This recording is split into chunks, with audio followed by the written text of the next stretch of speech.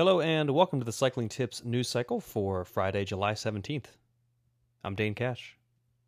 Your story of the day: Geraint Thomas and Luke Rowe discussed the upcoming transfer of Chris Froome from Ineos to Israel Startup Nation in the latest episode of their What's Occurring podcast published on Thursday. Rowe said that it would be, quote, sad to see him go, and he and Thomas agreed that it would be, quote, weird to see him on a different team next year, with Thomas noting that the change of scenery after so long with the Sky/Ineos organization could be strange for Froome, too. Thomas said, quote, it will be weird for him, though, as well, I think. More weird, suddenly in a different environment. It'll be some change, that. Rowe agreed, pointing to the differences between the longtime World Tour outfit for which all three currently ride and the newly World Tour team to which Froome is headed, saying, quote, there are a lot of things here that we've got so dialed that, being honest, he'll be taking a step back on a lot of things going to that team. In other news, Colorado Classic organizers have announced that the race has been called off for this season due to the coronavirus pandemic. Instead, the race announced a virtual ride that will help raise funds for the teams and riders who would have been in attendance this year. The event will be held on Zwift on July 29th.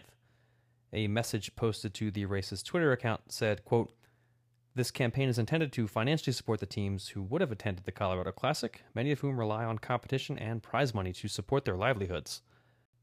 By supporting these athletes, we are supporting generations of cyclists to come.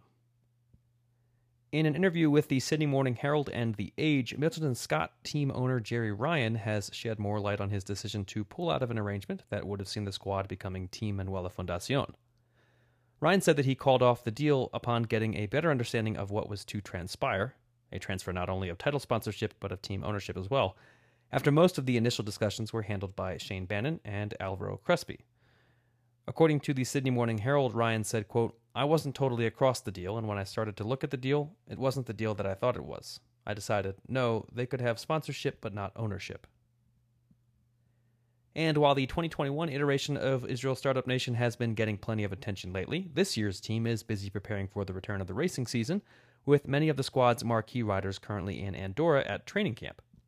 Among those in attendance is Dan Martin, who is expected to lead the GC charge at the upcoming Tour de France after joining the team this past offseason.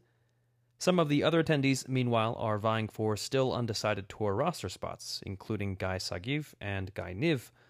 According to a team spokesperson, Sagiv, Niv, and Omer Goldstein are in the running for a Tour selection and a chance to become the first Israeli rider to race the men's Tour de France.